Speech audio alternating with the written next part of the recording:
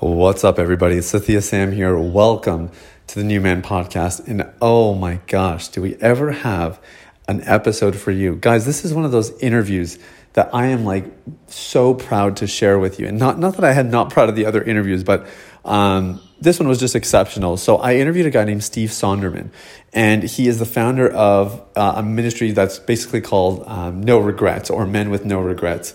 And I don't know, there are certain people where you meet them and you can kind of tell that they're not just talking the talk, they're walking the walk. So this was one of those interviews. This guy is just phenomenal in so many ways, and I know you're going to be blessed by it. But let me just read his bio here, just so you kind of get a bit of a piece of what he's like, and then we'll kind of take it from there. So, highly regarded as one of the pioneers of men's ministry, Steve Sonderman has been on staff at Elmbrook Church in Brookfield, Wisconsin for nearly 3 decades. In 1994, he began the annual No Regrets Men's Conference, which today draws thousands of men across the country and around the world. Steve regularly consults churches on leadership issues and leads seminars helping to develop men's ministries both in the U.S. and abroad. He has authored books on leadership and curriculum studies for men. He has a bachelor's degree from the University of Wisconsin-Milwaukee and a master's of divinity degree from Bethel Seminary. Steve and his wife Colleen have 4 grown children and are proud grandparents. Man, oh man, oh man, oh man. I'm telling you, this guy is phenomenal. So we talked a lot about marriage and just principles of a good, healthy marriage. We talked about how to just be a healthy man and what the church can do to help men become healthy, because the church is, in some ways, they're offering things that are just not of particular interest to a lot of guys. We talked about all that stuff, and we covered, honestly, just felt like the whole gamut. So I know you're going to be impacted by it. Highly encourage you to listen to this, and if you can, take some notes as you go as well. He dropped a few real good pearls of wisdom. But without further ado, here's my interview with Steve Sonderman.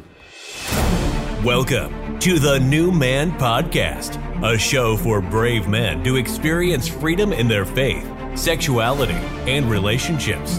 The goal? To provide practical tools and timeless principles that help you become the man you were made to be. And now, your host, Sathya Sam. Okay, well, I'm here with Steve Sonderman. Steve, welcome to the podcast. Hey, it is great to be with you today. I've been looking forward to this. First time we've met, and yet I feel like I've known you for a long time. So thanks for having me. Yeah, well, it's always a pleasure to meet, just other people who I think are passionate about helping men. Especially, we can be kind of an underreached demographic, especially in the church, and we're going to get into all of that. But you're not new to men's ministry by any means. We're talking about 3 decades of experience here. And I think I had seen in your research, and I think you had mentioned it, but you were one of the first people who really had a full-time role at a church that was devoted to resourcing and equipping the men. Where did all this come from? How did you end up in a role like that? Why does this passion exist? Yeah, well, let me tell you, I didn't see it coming, and I didn't ask for it. I had been working in the college age ministry for about almost 7 years, and before being a pastor at Elmbrook, I had worked on, volunteered in high school ministry for 6 years and some years in young adult ministry. And so I had done a lot of, sort of youth work. And so finally I went to our senior pastor, Stuart Briscoe. I said, listen, Stuart, I said, I am really tired of bus trips, pizza parties, all-night parties. I said, you got to get me out of here, right? I've got 4 kids of my own, and I've got about 400 kids in the college age ministry. And I said, here's the deal. I'll do prayer ministry. I'll do missions ministry. I'll do evangelism ministry. I will do assimilation ministry. Give me any one of those. I'd love to do it. Just tell me what you want me to do. Well, he came back a month later, and he said, well, what we really want you to do is men's ministry. I said, men's ministry? I said, that's not on my list. I said prayer, missions, evangelism, or assimilation. And I said, what in the world do you do with men? I said, I've never worked with a man in my life. And he said, here's what I want you to do. You do the very same thing you did with the college kids. Just try to act a little bit more mature. So for the last 30 years, that's exactly what I've been doing. And I had no idea what to do. So I literally drove downtown to the business district of Milwaukee, and I walked around. And I said, God, you have to give me a vision you have to give me a passion for working with men, because I don't have it right now. And I'll tell you what I did is I just spent a lot of time in prayer, and I began meeting with guys. And I took them out to breakfast, I took them out to lunch, and I said, "Tell me about men." And I said, what are your greatest struggles? What are your obstacles in growth?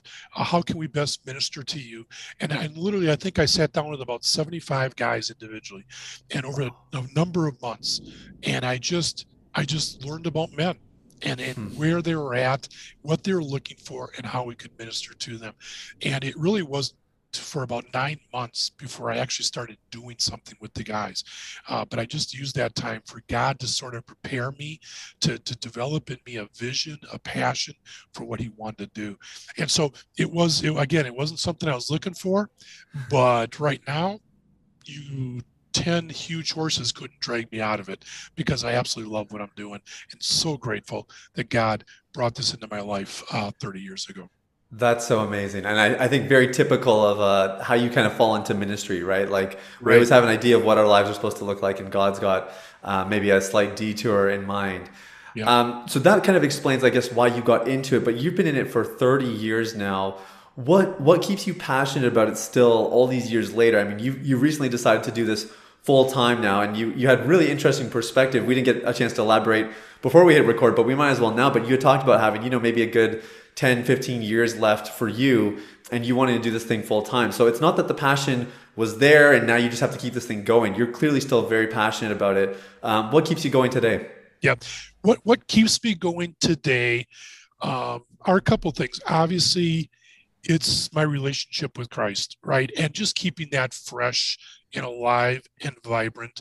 And I can't tell you how many pastors and ministry leaders I've talked to where the flame has gone out, right? And they're where there once was a red hot heart burning in love with Jesus, it's just dwindled down to nothing. And so there's just that intentionality about being in the Word and being in prayer and staying humble and just walking with Jesus. And I know it sounds trite and it sounds old, but having been a believer now for over 40 years, it's something that's really true. And so I have to really work on that. But the other thing is seeing transformed lives. I mean, that's why we do what we do, right? It's not just to have another meeting, not just to speak at another event.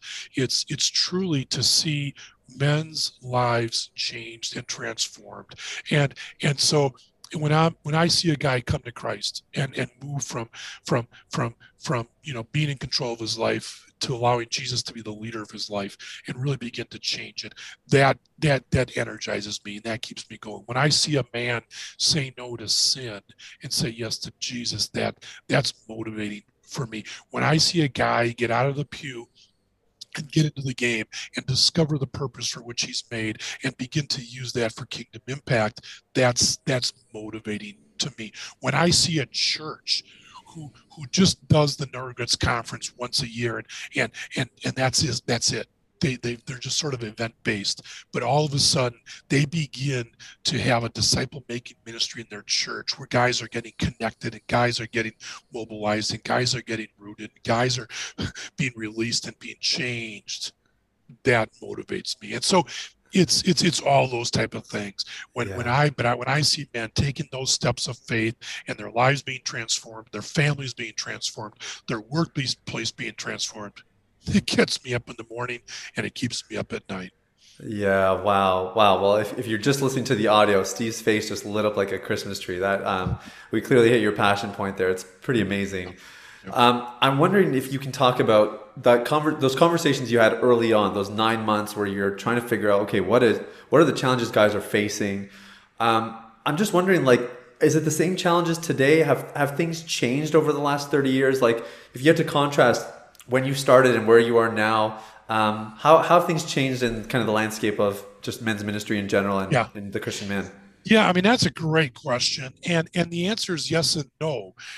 The answer is yes, in the sense that things are the same because men are men. And wherever you go in the world, and I have the incredible privilege of ministering now in over 30 countries and doing ministry to men in those countries, working with leaders, and wherever you go in the world, you discover that men are men, and men are struggling with the same issues. And it's sort of the what's beneath the surface type issues, right? And so men from the very beginning of time have sort of, you've seen the same thing. You saw Adam in Genesis 3 hide because of shame. Men have been hiding ever since. That hasn't changed, right? And so maybe the way we hide changes, and we might hide behind different things, but men are still hiding today, and they're hiding maybe behind their Rolex, maybe behind their sports team, maybe behind their kids, maybe behind their 401, maybe behind their work, maybe behind their hobby. It could be different, but men are still hiding, and men have some of the same core issues. Am I good enough? Am I worthy? Does anyone really love me just for who I am? Am I going to be accepted by others? Men have a fear of failure and of making mistakes, and the list goes on, right? I mean, we could sit here all day, and that's a podcast in itself, which would be great. But those issues that men are dealing with beneath the surface are the same, and they're the same longing and searching for happiness, oftentimes in the wrong place, and maybe looking for that quick hit that makes them feel a little bit better. And every man has sort of their drug of choice, right? And for some it might be work, and for others it might be pornography. For others, it might be sports. It changes, or it's different. But below the surface, the core issues, I think guys are the same that way. Yeah. Having said that, ministry to men is different today than it was 30 years ago. Right. And while the issues are the same, the way you have to package and deliver your Bible studies and your messages and your ministry may look very different than we did 30 years ago when we were dealing with boomers, in a sense. It was more programmatic, and it was more event based, and guys believed, and then they got connected in small groups to belong. Today it's different. The younger man is a little bit more, doesn't trust institution and big as much. They don't want the programmatic. They want it more personal, and they're going to maybe belong before they believe. And instead of the small group setting, it may be more one-on-one mentoring. And again, that's a whole seminar that I do on ministry to men today and how it's different than before. But for sure, are men generally the same? Yes, underneath the core issues. Ministry to men a little bit different? Yes, for sure.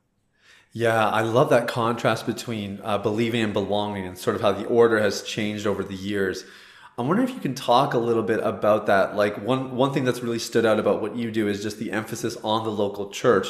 You're not necessarily trying to draw people to you as much as you're trying to push them to their local churches and empowering the churches themselves, which is, absolutely brilliant. And I think the ministries that have stood the test of time have always done that. So I guess I'm just curious, what does that look like now? Like, how are you resourcing a local church? And maybe how has it differed over the last few years? And especially I'm curious in the context of helping them belong first so that they can eventually believe. What exactly does that look like? Yeah.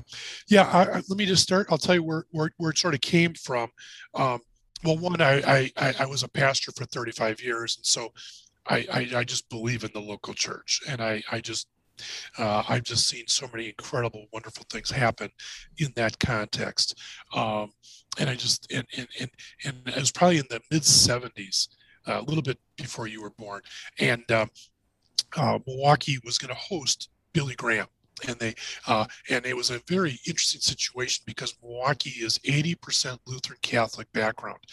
And and so there never been a big crusade like this. There never been churches working together. And but Billy Graham said, and it was part of the way they did their ministry, he said, we will never come to a city, and I don't know the exact number, I'm just going to say it, but I think it was something like, unless there's over 100 churches that have agreed to work together to invite us. We're not just going to go wherever we want, but we have to go at the invitation of the local church. And I always that impressed me, that they were a ministry that was not about just doing their own deal. Well, they could have, because of their size and influence, obviously, but they chose not to. And that's always stuck with me. The fact that I was a pastor for 35 years, and the fact that that model of what Billy Graham did.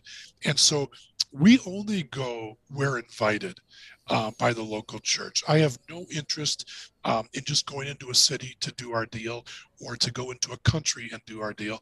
I'm not interested in just sort of raising the no regrets flag.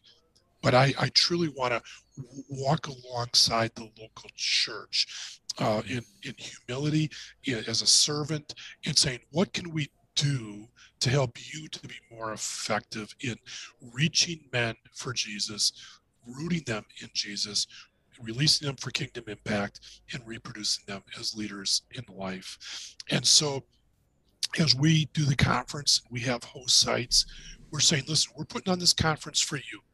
And if you want to use it to supplement what you're doing in the local church to reach men, that's great. Take it, personalize it, make it your own, use your own worship band, use your own seminar speakers, do everything you can to make it, to give it your unique church flavor.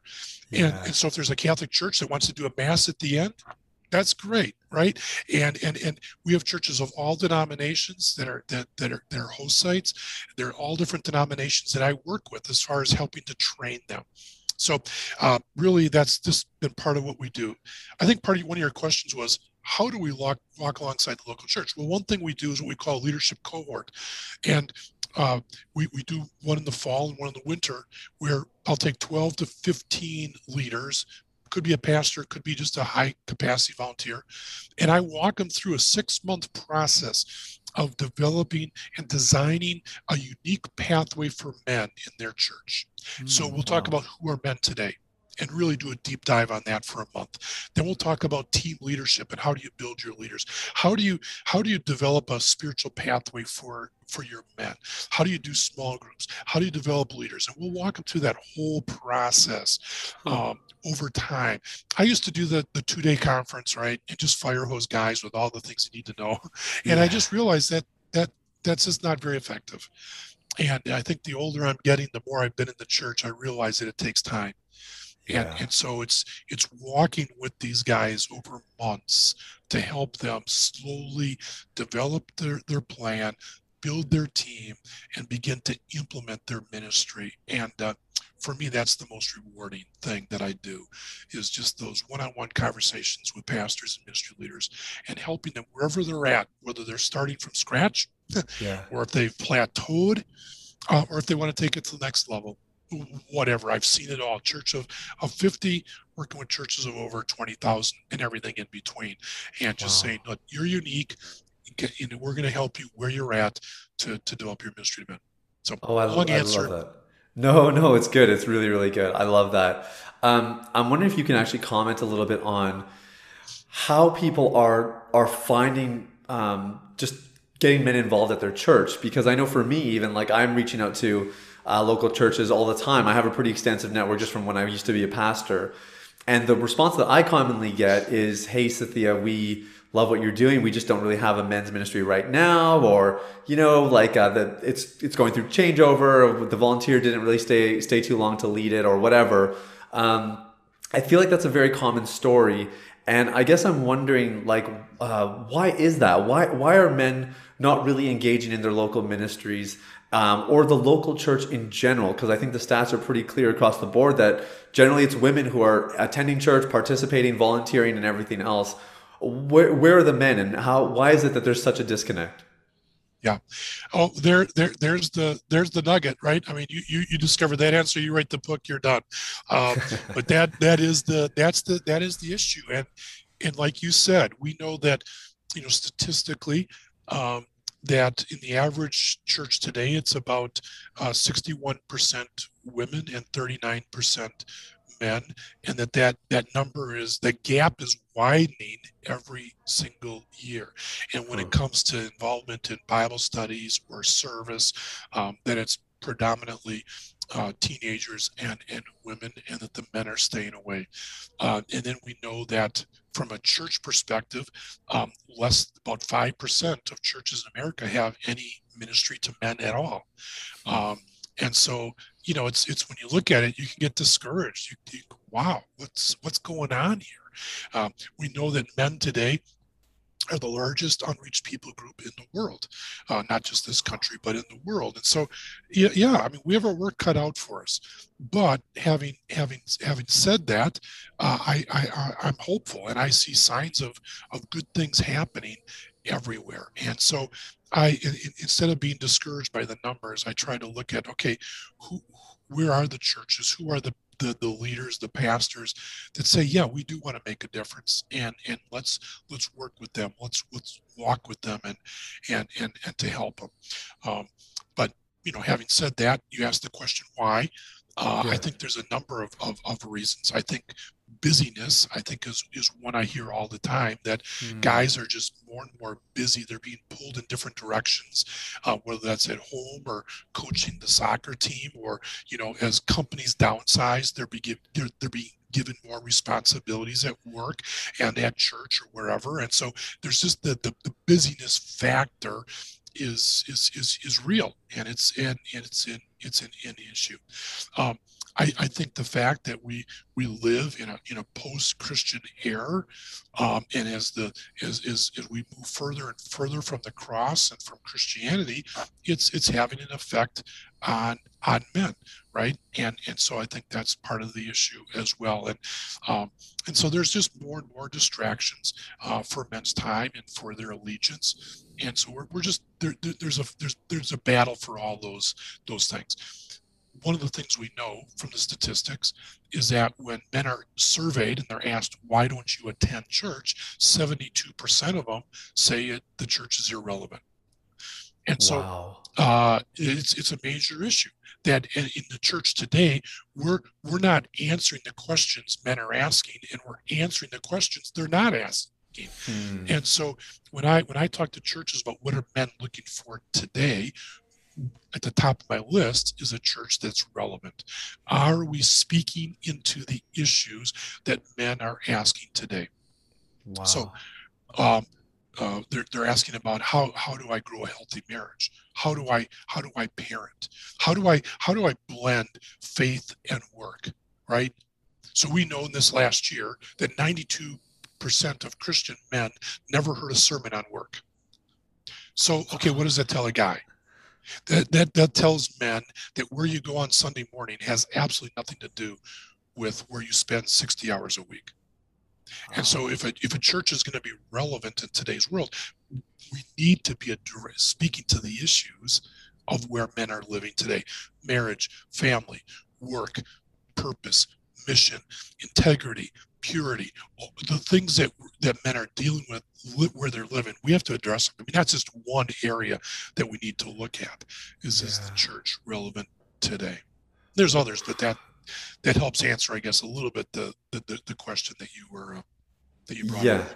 Yeah. I mean, that was worth the price of admission right there, Steve. That's a very robust answer, and I think it really hits home to a lot of guys who would agree that church is losing its relevance, maybe at large, and certainly in their personal life also.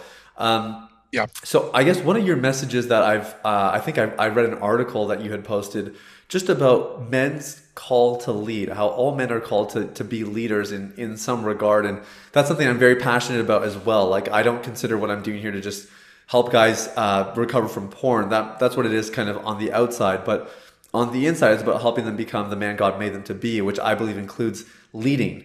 What does it mean to you when you're trying to help leaders? Obviously, you talked about working specifically with people who are designated to a leadership position, but can other guys lead too? And what might it look like for, the guy who's working his normal 9 to 5 and has a couple kids at home? What might it look like for him to be a leader as well? Yeah. That's great, and I agree with you wholeheartedly. I think every person, I'm going to say men and women, are made to lead at some level in some place. And so again, my ministry is more specific to men, so we'll focus there. But what we're trying to do through our discipleship resources is equip men to be leaders in their home, church, workplace, and world. That's what we're trying to do. And so I think, where does leadership start? It starts with being a servant leader. Jesus modeled, the Son of Man came not to be served, but to serve and to give his life as a ransom for many.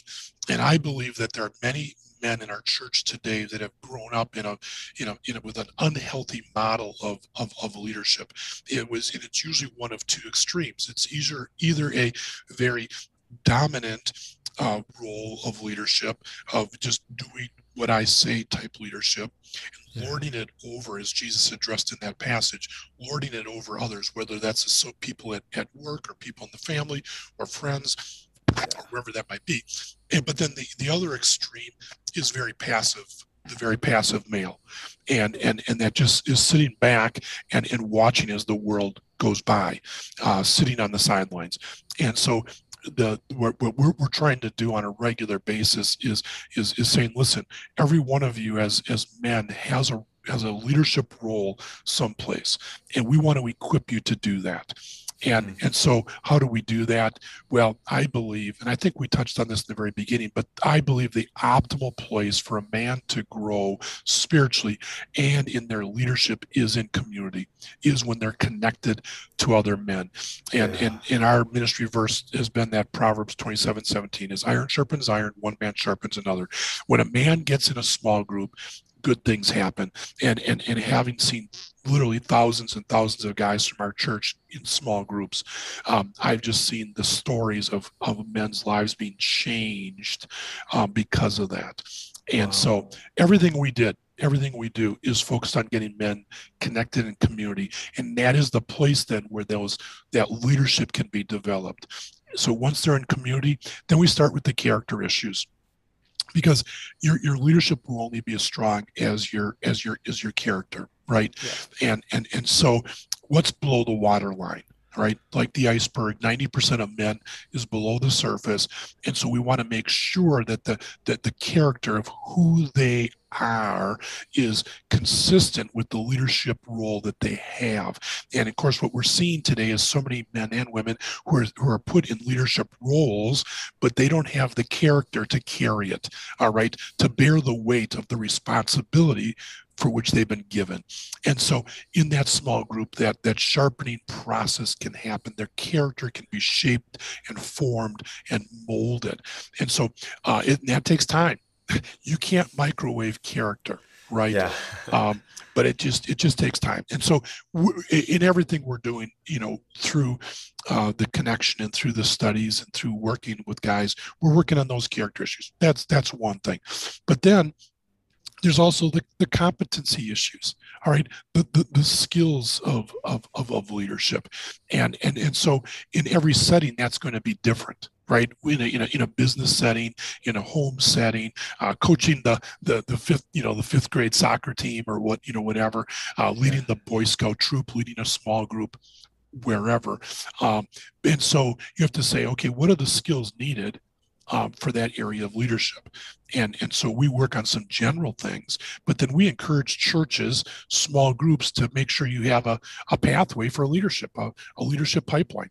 And right. I talk a lot about pipeline with churches and organizations, and saying, okay, you want a leadership pipeline is, making sure you have, you're intentionally developing leaders for every level of the organization.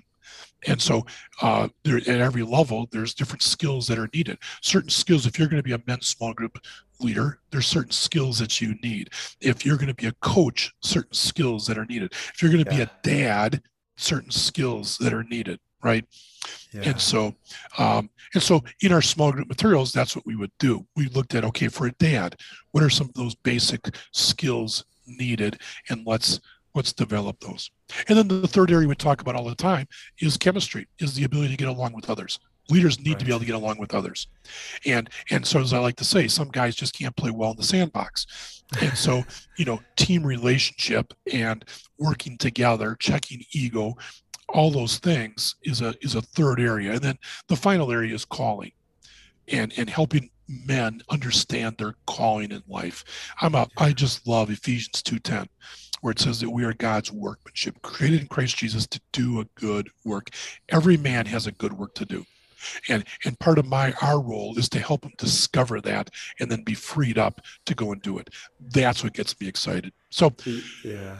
4 areas of leadership that we're constantly thinking about and talking about with men. So no matter where they are, what they're doing, we can equip them and help them to become the leader God created them to be.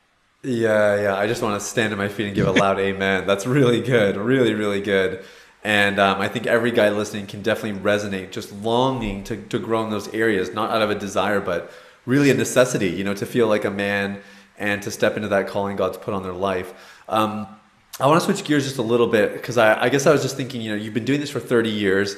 And what we do see is that people will be in similar positions to you, Steve, but maybe they don't have that character necessary to steward what God's given them. And they fall to the wayside one way or another. Like you said, they don't burn red hot like they used to, or they run into moral failure or whatever. I'm wondering if you can just talk a little bit about what are the things you do personally that have allowed you to just stay consistent over the years, stay healthy, work through, I imagine you've had your share of challenges in 3 decades of ministry. And I think I read in one of your articles that, you talked about even just talking to your wife daily, dating her weekly, and retreating yearly. I love some of those little nuggets you have, and I'm wondering if you can give us a few more. You can expand on that one if Sure. you'd like. What are some of the things you do to just stay fresh and stay in a healthy place all these years? Great. Here's the first thing I want to say is I just one of the things I do is I'm the chaplain for the Brewers. And we've been going through the book of Jonah here these last few weeks, and came to Jonah chapter 3, verse 1, and it's one of my favorite verses. And it says this: and God came to Jonah a second time. And God is the God of second chances. And you just mentioned that there may be some guys out there that don't feel as like they're being used today, or they've been sort of put on the side, or the fire's not burning as hot as it was before. I just want to encourage those guys to know that God hasn't given up on you, and God will come to you a second time, a third time, a fourth time, a fifth time, and a second time. And that no matter where you're at, God can redeem you and restore you and use you. And so let's just start there. Guys, don't give up on yourself, because God has not given up on you. So what are some things that I do to ensure that I'm in this for the long run, right? And the things we can build into our lives. So you mentioned marriage. That's it. If we're not doing the work at home, we can be hugely successful in ministry, but if we're a failure at home, none of that matters, right? Yeah. And so Colleen is my favorite, my best friend. And so we talk at marriage retreats and conferences all the time. And that's what we talk about. We say we're going to talk daily, we're going to date weekly, and retreat yearly. So we're empty nesters now. We have 4 great kids. They're all older. We have grandkids. We love our kids, but we're glad they're gone. We have more time for ourselves. And so, now we both work full time. We work very intense jobs, but usually we have a late dinner together, and then we just hang out, we talk, and we catch up, and we'll do all just the normal catching up type stuff. What'd you do today? Things. But then we move to, more of the hard issues, and we have to keep on taking that conversation deeper and deeper. And so we talk daily. We've been married. It'll be 38 years this November, and I would say every week, pretty much, we've been on a date. And when our kids were younger, we still dated, and we wanted to make sure that we didn't take our relationship for granted, and that we were constantly growing in that. And then every year, is for our whole marriage, we always have retreated. We've gotten away for 3 or 4 or 5 days, just the two of us, to talk about our relationship. And we take long walks and say, where have we been this last year? What are the things we've learned? What are the things we've gone through? And then what do we want to do this coming year? Where do we want to take our marriage? What do we want to work on? What are the growth areas? And again, so there's that intentionality to make sure that I don't sacrifice my family on the marriage on the altar of ministry or work. So Yeah. keep the marriage alive, because if that's not growing and healthy, whatever you do outside of that, it really doesn't make a difference. I love Um, that. Can I so, just interrupt you for a sec? yeah, go. I guess I've just been thinking about this because my wife and I are very adamant about a weekly date night as well. And we've been together for, I guess it's 5 years now, married for 2, and we haven't missed one either. I've always wondered though, what happens when you start having kids? I'm just wondering practically, I'm kind of asking this selfishly now. Hopefully somebody Yeah, else will benefit too, but what did you guys do to keep the date nights going even in those more challenging seasons? yeah. Well, we'd have to be creative, and we made a commitment early on, and we just said, you know what, we're not going to have the best furniture in town, or maybe have the nicest house in town, but we are going to have a strong marriage. So we said we're going to give up other things to make sure we have money to go out. And we didn't always have to do expensive type things. It could Sure. be just going to a park and having taken a long walk, or going for a bike ride. Um, and so we invested in babysitters back in those days, and we. We invested in babysitters. Sometimes we'd take care of some friends' kids, and then they take care of our kids. We would just, do different things like that, just to make sure that we got out. Yeah. I'll tell you, our kids are better for it, much better for it, because I'll tell you right now, what your kids want more than anything, more than a nice gift for Christmas, they want to know, do mom and dad love each other? Yeah, That's it. yeah, that's so true. And when we'd be in the kitchen, we'd be hugging and kissing, they'd come and try to break us up, pull us apart, and they would laugh and giggle, and they thought it was cool. And then when we were getting ready to go on Friday night, it was part of the routine. They knew Friday or Yeah. Saturday night, mom and dad are going out, and it's just part of life. This is the way it is. They don't know any better, right? And now they're all married, and they're doing it with their spouses, and it's cool. I So love that. I love just that. just do what you have to do to make it happen. Yeah. Yeah, and I think on the flip side, every kid sort of has that tension in them when mom and dad aren't getting along and when they are fighting Right. and everything else, right? So I think that's a really good point, that you're actually doing it for your kids by taking that time away from them. Yeah. Okay, I totally derailed this. You were answering that Yeah. question so well. So what are some other personal things you've done Yeah. to just stay So consistent long term? yeah, I'll just mention a couple. I already talked about just keeping your relationship with Jesus, strong. And so Absolutely. and again, what works for you. And I think the longer I'm a follower of Jesus, I've realized it's not a check the box deal. And walking with Jesus, and the disciplines you incorporate into your life are going to be different for every person, because Yeah. we're all unique. We have different, personalities and temperaments, and just sort of the way we grow. And so just have that freedom to know it's going to look different. Some of you are people are going to like to journal, some don't. Some, really are really good at silence and solitude, and some aren't as strong. Some want to be in the Word every day, and some, it's just going to be a few times a week. And some have to sit down at a table and have to spend their time in prayer, and others can take a walk and be praying. And that's okay. We Mm. build in those disciplines not for the sake of the discipline, but to connect with King Jesus. And so just have freedom to know it's going to look different. But here's so that just keeping that relationship strong. But the third thing I wanted to mention is, when you stop learning, you stop leading. And so Wow. I have been a lifelong learner, and so everyone learns different, and there's different learning styles. But for me, it's reading. And so I'm always reading a book on leadership. Always. Okay. I'm always reading something. And so I am actually not a big podcast guy. I will listen to them. But my main thing is reading, going to conferences, attending seminars, and I'm going to one tomorrow. Ken Blanchard's organization is doing one here in the Milwaukee area called Learning to Lead Like Jesus, and I'm, from 8 to 2, I'll be there. I'll just be sitting. I'll be taking notes, and Yeah. and I've taken a lot of notes on leadership over the years. But I'm always attending things like that to grow and to learn. And I think when you stop learning, you stop leading, and there's always a new area, right? And so I'm Yeah. just challenging my staff.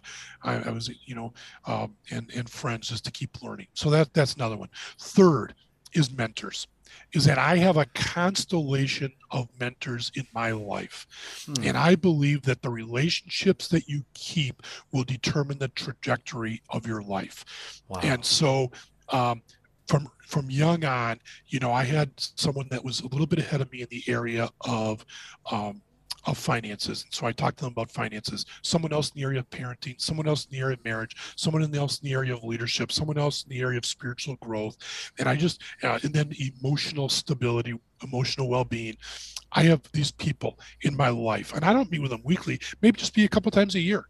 Sure. But I'm just always have a list of questions, and I'm making a list of questions in my iPad. And so when I have a chance to connect, maybe personally or maybe by phone, Zoom now, I'll just say, hey, can we get together? I have some questions for you. And these are people that help me with my roles, my goals, my soul. And so I'm just making that list and always saying, hey, I need you in my life, and I need some advice. I need some help. And so that I think has been very instrumental for me to continue to grow. And then the final thing I'll say before we move on is my emotional well-being. I think we can put a lot of emphasis on the spiritual, which is important. We can put emphasis on the relational, which is also important. But then there's the emotional well-being. And one of the things that I struggled with early on was workaholism. And it caused problems in our marriage.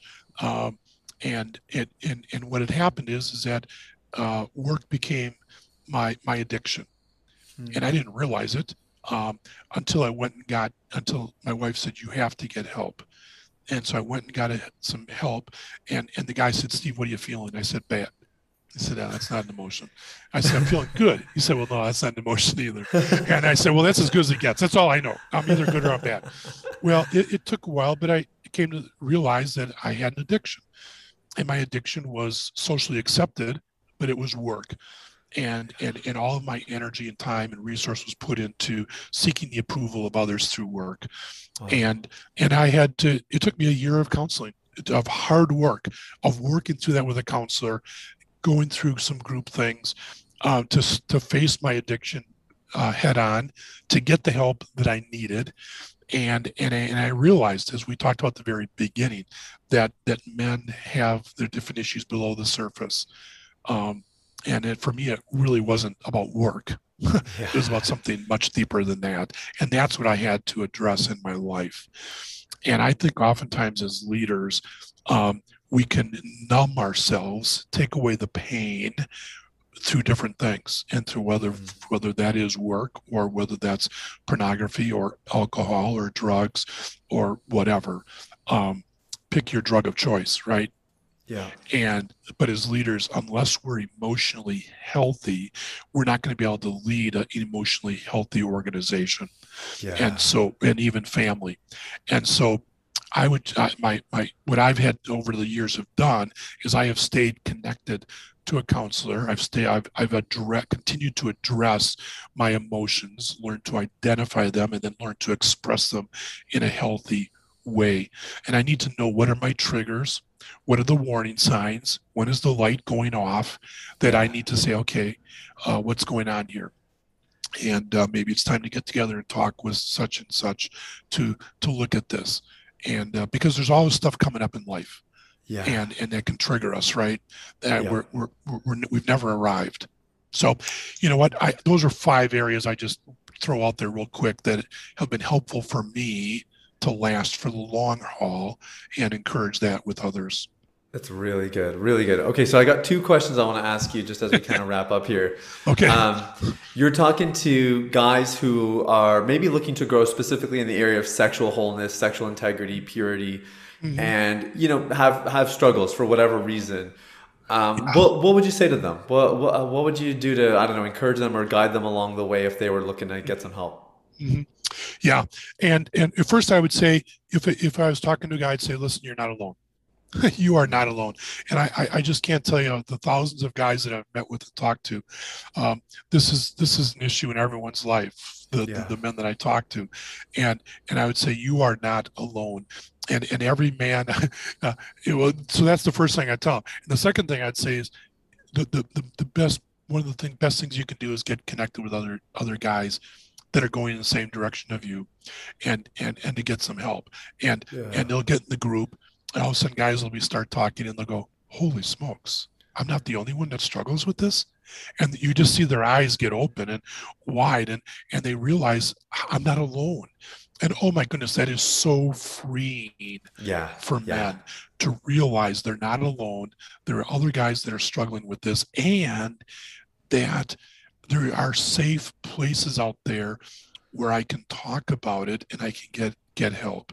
And so where we spent a lot of our time is working with our small group leaders and talking about how do you develop that safe environment where a man will be willing to share whatever the issue is, and to be able to get help. And I think that's important, and that's key to men's growth. And so that's, again, another podcast on that. But the other thing I would tell the guy is, one, you're not alone. And two, I would say, listen, to really get help, there needs to be a combination of getting some professional help, maybe with a counselor, but also with a group of guys. And all the statistics show us that for the best work is done, the best success in this area is when you have both of those hand and glove working together. You have to do the hard work of a counselor, but then you also need that accountability, but not just the accountability, the encouragement, the empowerment that comes from being with other guys who are praying for you, walking with you, want the best in your life. They're cheering you on, and they're there for you, right? And so I'd say do both those things, and you'll have a much better shot at having breakthrough and experiencing the freedom that Christ wants you to have. Yeah, I couldn't agree more. We kind of fell into doing community stuff here and group stuff by accident, and then just saw that like it was way more effective than anything we had done before, and kind of vowed to never leave it out of anything that we do. So I couldn't agree more. Just as we wrap up here, Steve, you had made reference earlier to the conference you've been putting on annually for, I think you said 28, 29 years. Tell us a little bit about the conference, and then just in general, how can our guys connect with you here if they want to learn more? Oh, that's great. I'd love to talk about it. It's a wonder. It's always held the first Saturday in February. So this year it's going to be February 5th. It will be our 29th year. It's the No Regrets Conference. And you can just go to that website, noregretsmensconference.org, and you get all the information on it. It runs from 8 in the morning, 8:30 to 12:30. So it's about 4 hours long now.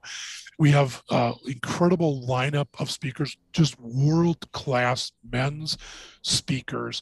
It's really geared towards believers and equipping them and encouraging them to be godly men in their home church, workplace, and world. And what we do is we live stream it out.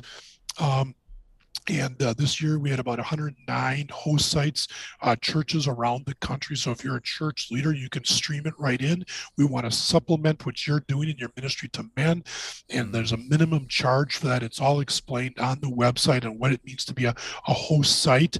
And so you could be a host site, or you might be a small group leader, and you might just want to have 4 or 5 guys over and have it in your rec room or your living room or your conference room at work. And you can just be a small group, or you know what, you could just watch it individually. And so we provide all those options for you.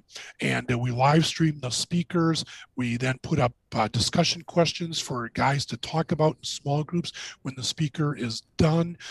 Every seminar we give you 4 options of what you can listen to. So again, you can personalize this and make it your own. We cover all the topics that are key to men. So just go to our website, noregretsconference.org, and you get all the information that you need. But it's a great way to get guys together, to give them a little boost in the middle of winter. It's sort of a dead time.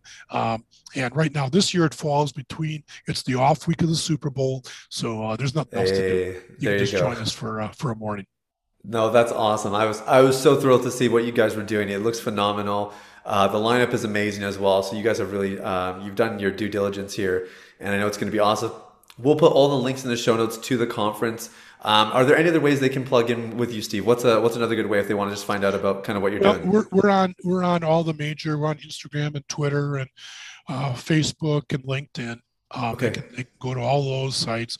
We do have another website, Men with No Regrets, is our broader ministry site there. If they want to learn more about our training and the leadership cohorts that we're doing, the podcast, all of our discipleship resources, our digital Bible studies that are available for guys, all the things that we're doing is on our ministry website, menwithnoregrets.org. And so those are all would be various ways they could follow us and be involved with us. That's perfect. Steve, thank you so much for your time today. This has been very rich. Really appreciate it. It's been great. Thank you so much for what you're doing, for your ministry, and for having this opportunity to talk today. It's been a real joy. Yeah. Okay, so that was my interview with Steve Sonderman, and I really hope you were impacted by it. I thought of a couple takeaways to leave you with just after all the stuff that we covered, and I was thinking about some of the stuff Steve had shared on. But number one, if you're a guy and you're really struggling to find a way to connect with your local church, maybe it's for the reasons that Steve talked about. That stat that 92% of guys said their church was irrelevant. If you're struggling with that, I want to encourage you. You can find relevant churches out there. You can find relevant material. I'm going to guess you'll probably find a bunch of it on Steve's website, which we put in the show notes. But there's lots of other places for you to connect as well. And I just want to encourage you, if you look for it, you'll find it. And I think that's the annoying part, is there was a time where you didn't have to look for it because it was there. Churches at large were doing this and they understood how to do it well. And unfortunately, it's just not the condition of today's church. And so, there's a little bit more effort required, but for your own sake, for your marriage, for your family, for your work and other relationships, this would be a really good decision. The other thing I want to encourage you is to check out the conference, because what they do is really special. You can kind of tell when conferences are put together and it's sort of like, it's the local church conference. And so, the organization's okay and the quality of food's whatever. And they got some speakers in, maybe, one decent guy in, and everybody else is kind of just their local person or whatever.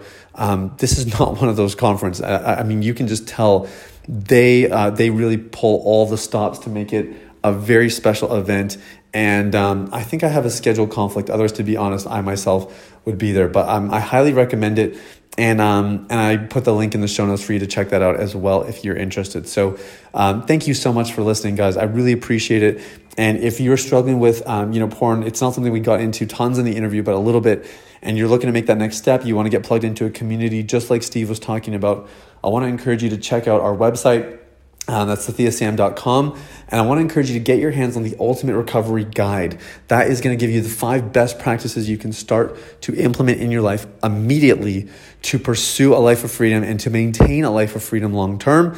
And if you are really up in your ears, just struggling, and you've had enough and you're ready to make a radical difference in your life, book a call with me. Let's talk and let's figure out what it is that's going to be required to help you get free of porn starting today. So the link is in the show notes to that as well. Tons of links today. We covered a lot of ground, but I'm trying to help you guys as best as I can. And this is all I know. So if there's more I can do for you, you let me know. I'm going to do my best to pull it off. But without further ado, we'll wrap this up. Thank you guys for listening. Thanks so much for checking out Steve's stuff as well. I know you'll be blessed by it. Have an amazing day, and we'll talk soon. Bye-bye. Thanks for listening to the New Man Podcast.